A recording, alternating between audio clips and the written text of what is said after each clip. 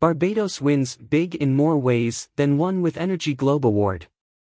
Known as the most important global energy award for sustainability, the Energy Globe Award was established 20 years ago and honors the best projects addressing environmental issues.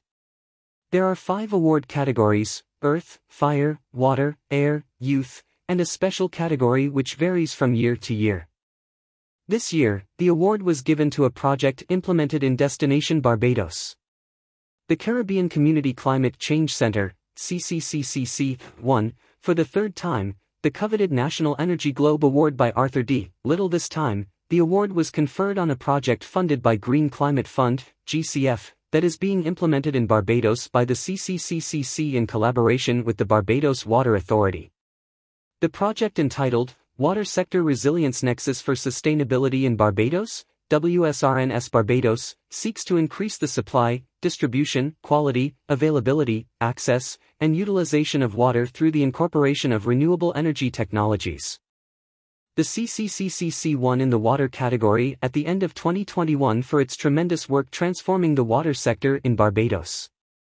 The WSRNS Barbados project is a flagship GCF project being implemented by the CCCCC, a regional direct access entity to the GCF, and it is one of the best performing projects globally among small island development states, SIDS, said Dr. Colin Young, Executive Director at the CCCCC.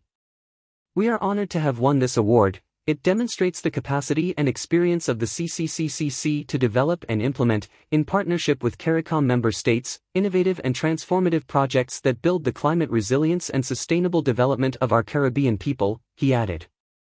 According to Dr. Elon Cadogan, project manager of the WSRNS Barbados, in a recent article, with climate change, Barbados has experienced negative impacts to its water resources, where water scarcity has increased the vulnerability of its population, especially to small farmers and entrepreneurs. During drought periods, the island has experienced decreasing underground recharge rates of its aquifers, which provide 95% of the island's potable water. Droughts have also affected the agricultural sector by reducing crop yields and productivity, in addition to causing premature death of livestock and poultry.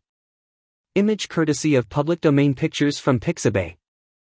In an effort to improve the water resilience of Barbados to the effects of climate change, the government of Barbados and the CCCCC secured a grant of $27.6 million from the Green Climate Fund in 2015.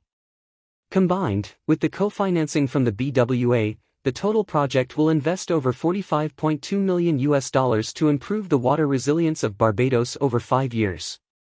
To date, the project has installed PV systems at the Bowmanston pumping station on the island, to be followed by installing additional PV systems at the Bell and Hampton pumping stations, thus providing renewable energy power to support the distribution of potable water to households and the surrounding distribution network, inclusive of farms and hurricane shelters.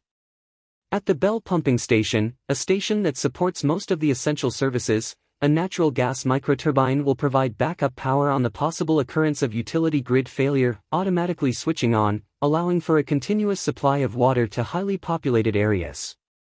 This helps not only residents and businesses, but the hospitality sector as well, and ensures a constant supply of clean flowing water for tourists.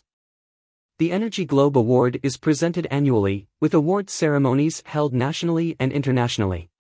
Over 180 countries submit environmental projects for consideration.